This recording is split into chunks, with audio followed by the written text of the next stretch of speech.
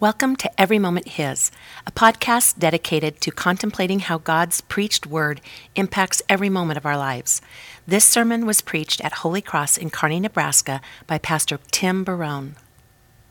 Grace and peace to each of you in the name of Jesus, who makes the unclean clean. Amen.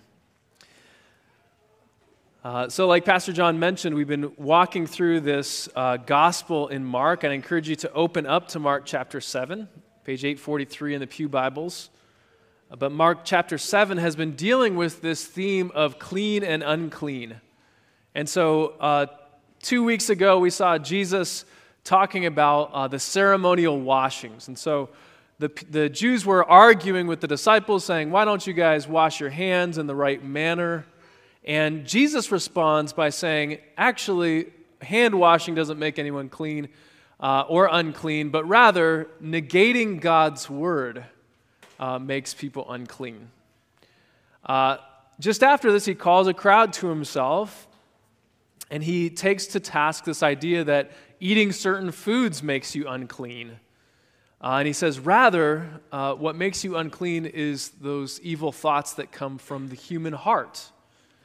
And so just with these words, he recategorizes what is clean and what is unclean, right? It is clean to honor God's word. It is unclean to ignore it.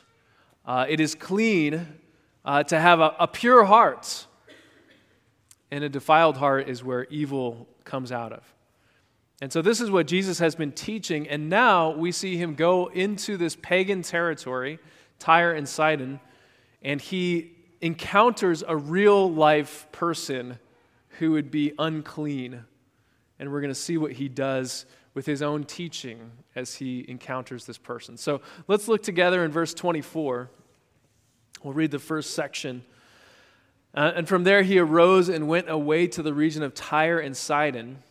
And he entered a house and did not want anyone to know, yet he could not be hidden.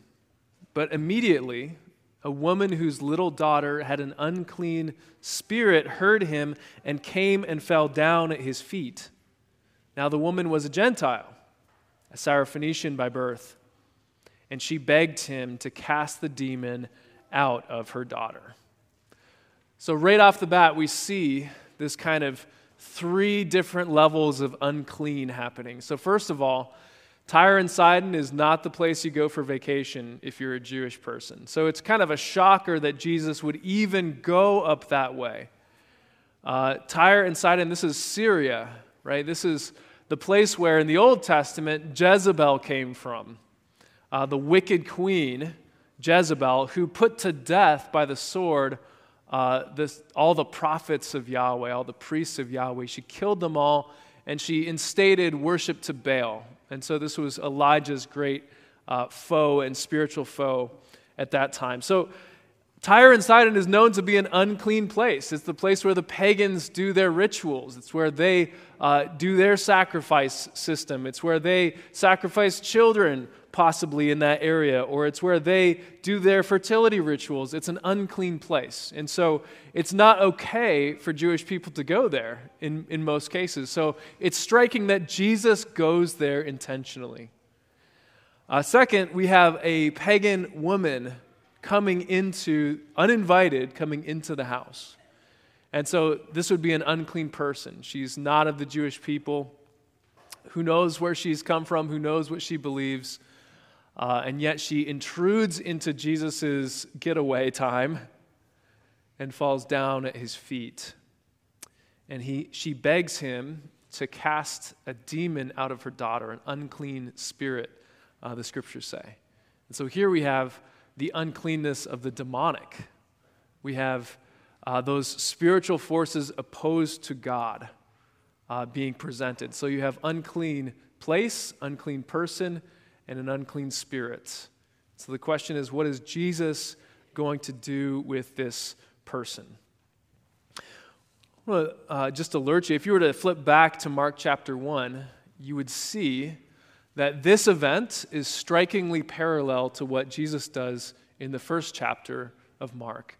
In the first chapter of Mark, Jesus goes to Capernaum, which is a Jewish area. And he does the exact same things. He casts out demons and he heals the sick. But here we have an exact parallel. Jesus first went to the Jewish people. He healed them, he cast out demons, and he preached the gospel. And now we see an exact parallel. Jesus is going to the Gentiles. He's going to those people who were not the chosen ones of God. So what we see here is Mark is presenting Jesus' behavior toward both groups, both the clean group and the unclean group. Jesus' actions are the same.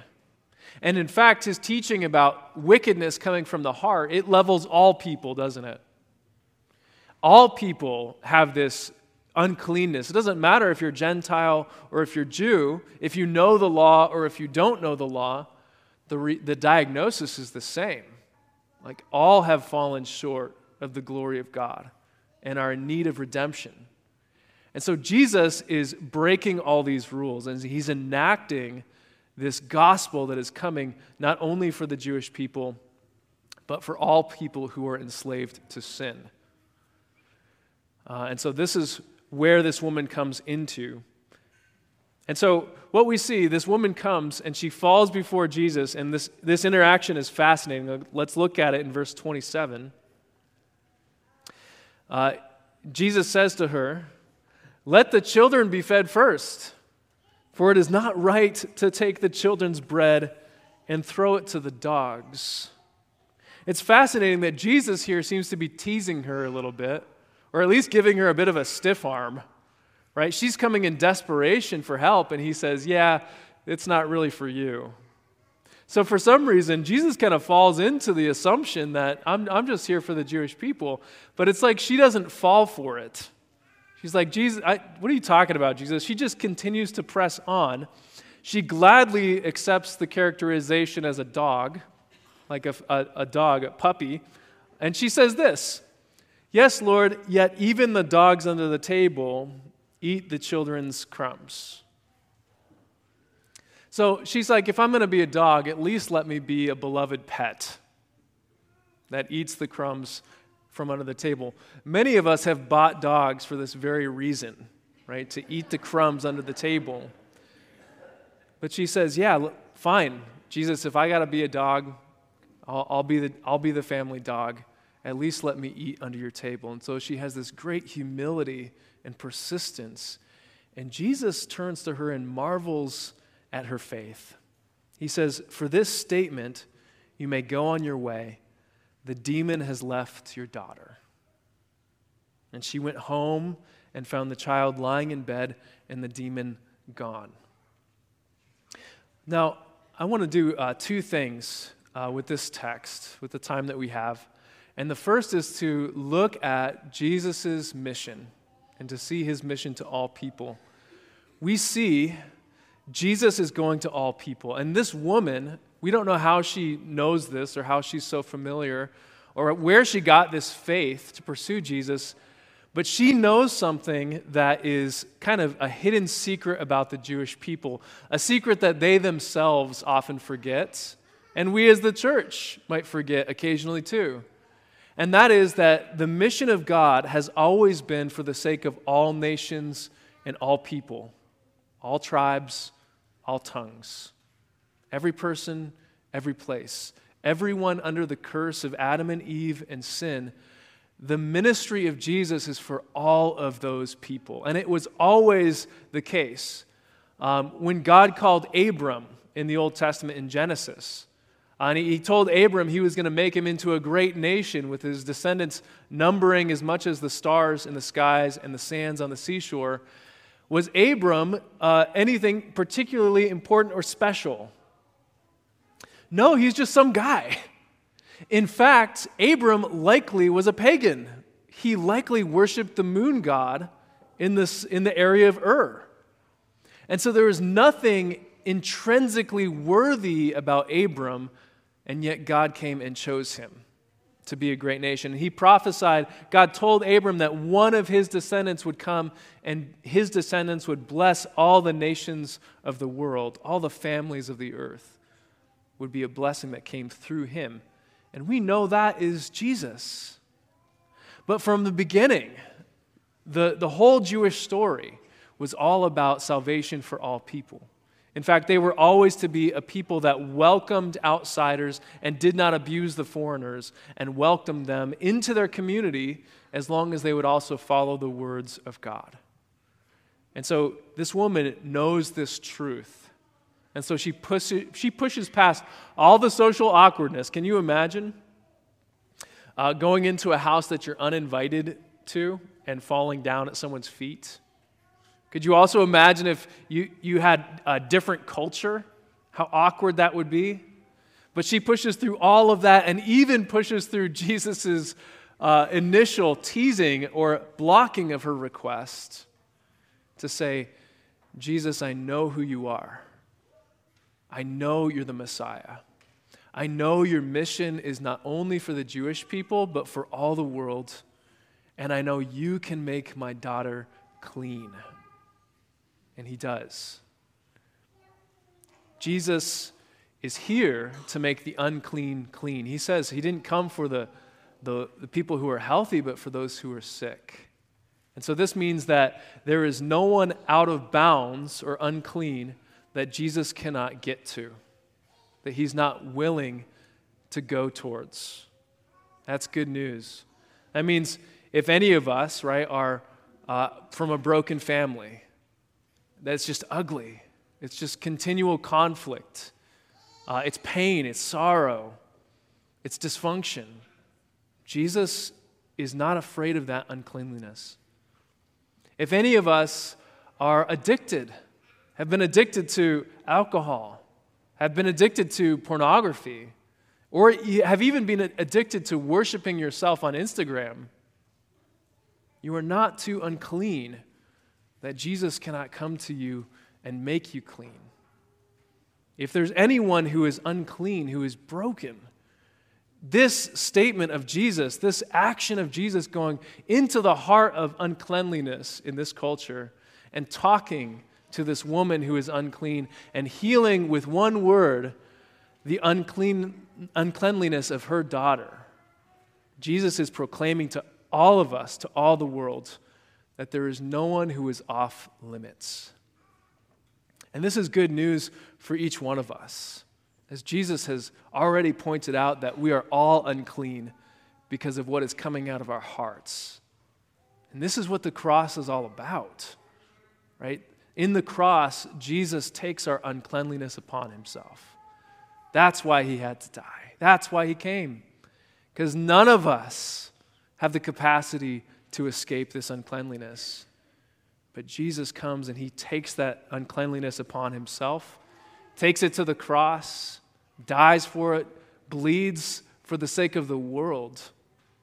And instead he gives to us his cleanliness so that we are no longer an outsider, an outcast, a foreigner, but you're an insider in the kingdom of God, no longer held away from the holy things of God, but included because of this cleansing. So the first thing we should really soak in is this reality that Jesus has come for all people, and there's no one that you know, including yourself, that Jesus is not willing to cleanse. The second thing is I want to take a look at this woman's faith and use it as a template for our own prayers in this life. It's interesting that Jesus appears to push her away at the beginning, doesn't he? Now, have you ever been praying and you feel like God is pushing you away? Or God is not listening to your prayers, not answering your prayers? You feel like that was a waste of my time. It kind of seems like this is what's being showcased here. Martin Luther, in commenting on this, he said that sometimes God can be like this. He can kind of be like a father teasing his daughter with an apple. That he'll hold it up for her to grab and then take it away right when she wants it. And then maybe hold it just above her reach and make her jump and then pick it up again. And he'll do this until the daughter gets a little bit upset, a little bit angry, until the daughter looks him in the eyes and remembers his love for her. And then he'll gladly give it to her. And I think this is a useful thought in our prayer life. As we come to our God, I want you to see this woman's faith and imitate it. What's particularly important about her faith? Her desperation, first of all. When you approach God in prayer, are you desperate for his attention? Do you recognize your great need, or is it kind of like, well, I'll roll the dice and see if this works. Maybe God will answer me, maybe he won't. This woman had a demon in her life. She had an evil force that she could not deal with, and she knew it. We in the West, we don't really talk about this very much. We kind of have expelled demons from our imagination. But I like to bring this up occasionally to remind us that we're not immune to these things. In Madagascar, we're partners with a church there in Madagascar, and it's a large church. It's been growing by leaps and bounds, and one of the ways it's been growing is through exorcism. And the church there will have these huge outdoor gatherings, and people will come to see what's going on, and many of them will be demon-possessed. And many of the clergy are trained to go and pray around these people, and demons are released. And a man wrote a book about this called Not Afraid recently, where he cataloged all of these things going on.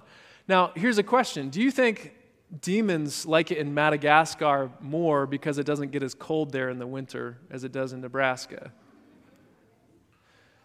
No, of course not.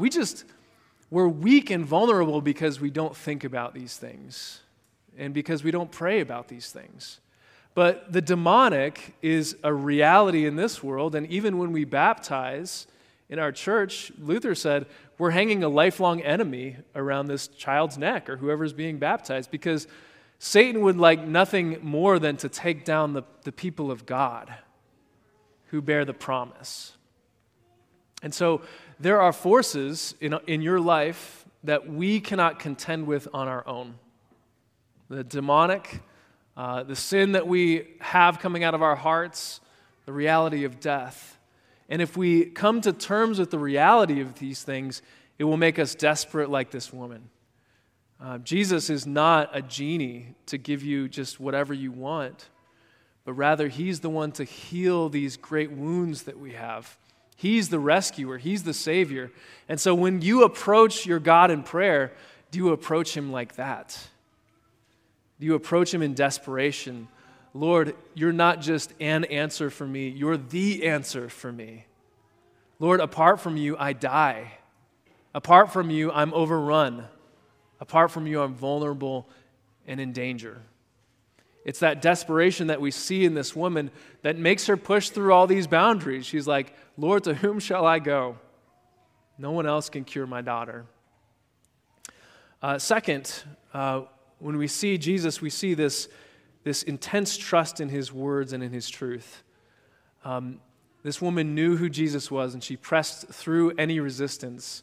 It reminds me of in Genesis when Jacob was wrestling with the angel before his name was Israel. He wrestled with an angel, and the angel eventually touched his hip and dislocated his hip, but then also named him Israel, said, your name shall be Israel, for you wrestled with God as well as man, and you have prevailed. But there's this strange image of wrestling with this angel, and Jacob says something interesting. He says, I'm not going to let you go until you bless me. He had this desperation and this trust that this person is someone I need, and I'm not letting go until I'm blessed. And I see the same kind of wrestling that this woman has with Jesus. Jesus kind of pushes her away. And she says, look, Jesus, I know who you are. I know you're the Messiah. I know your love. I know you're from God. I'm not going to let you go until you bless me. And that's what I want for us in prayer. When we come to God, we come in desperation, realizing our great need for him. And we also come in faith. Jesus, we know who you are. We know you're the Son of God. We know your mission is for all people. We know you've come down to take away the sins of all the unclean people, including me. We know your love. We've seen it in the cross. And so we're not going to let go until you bless us. We're not going to let go until we look in your eyes and we remember who you are, and we hold on until we're blessed, both now and forever.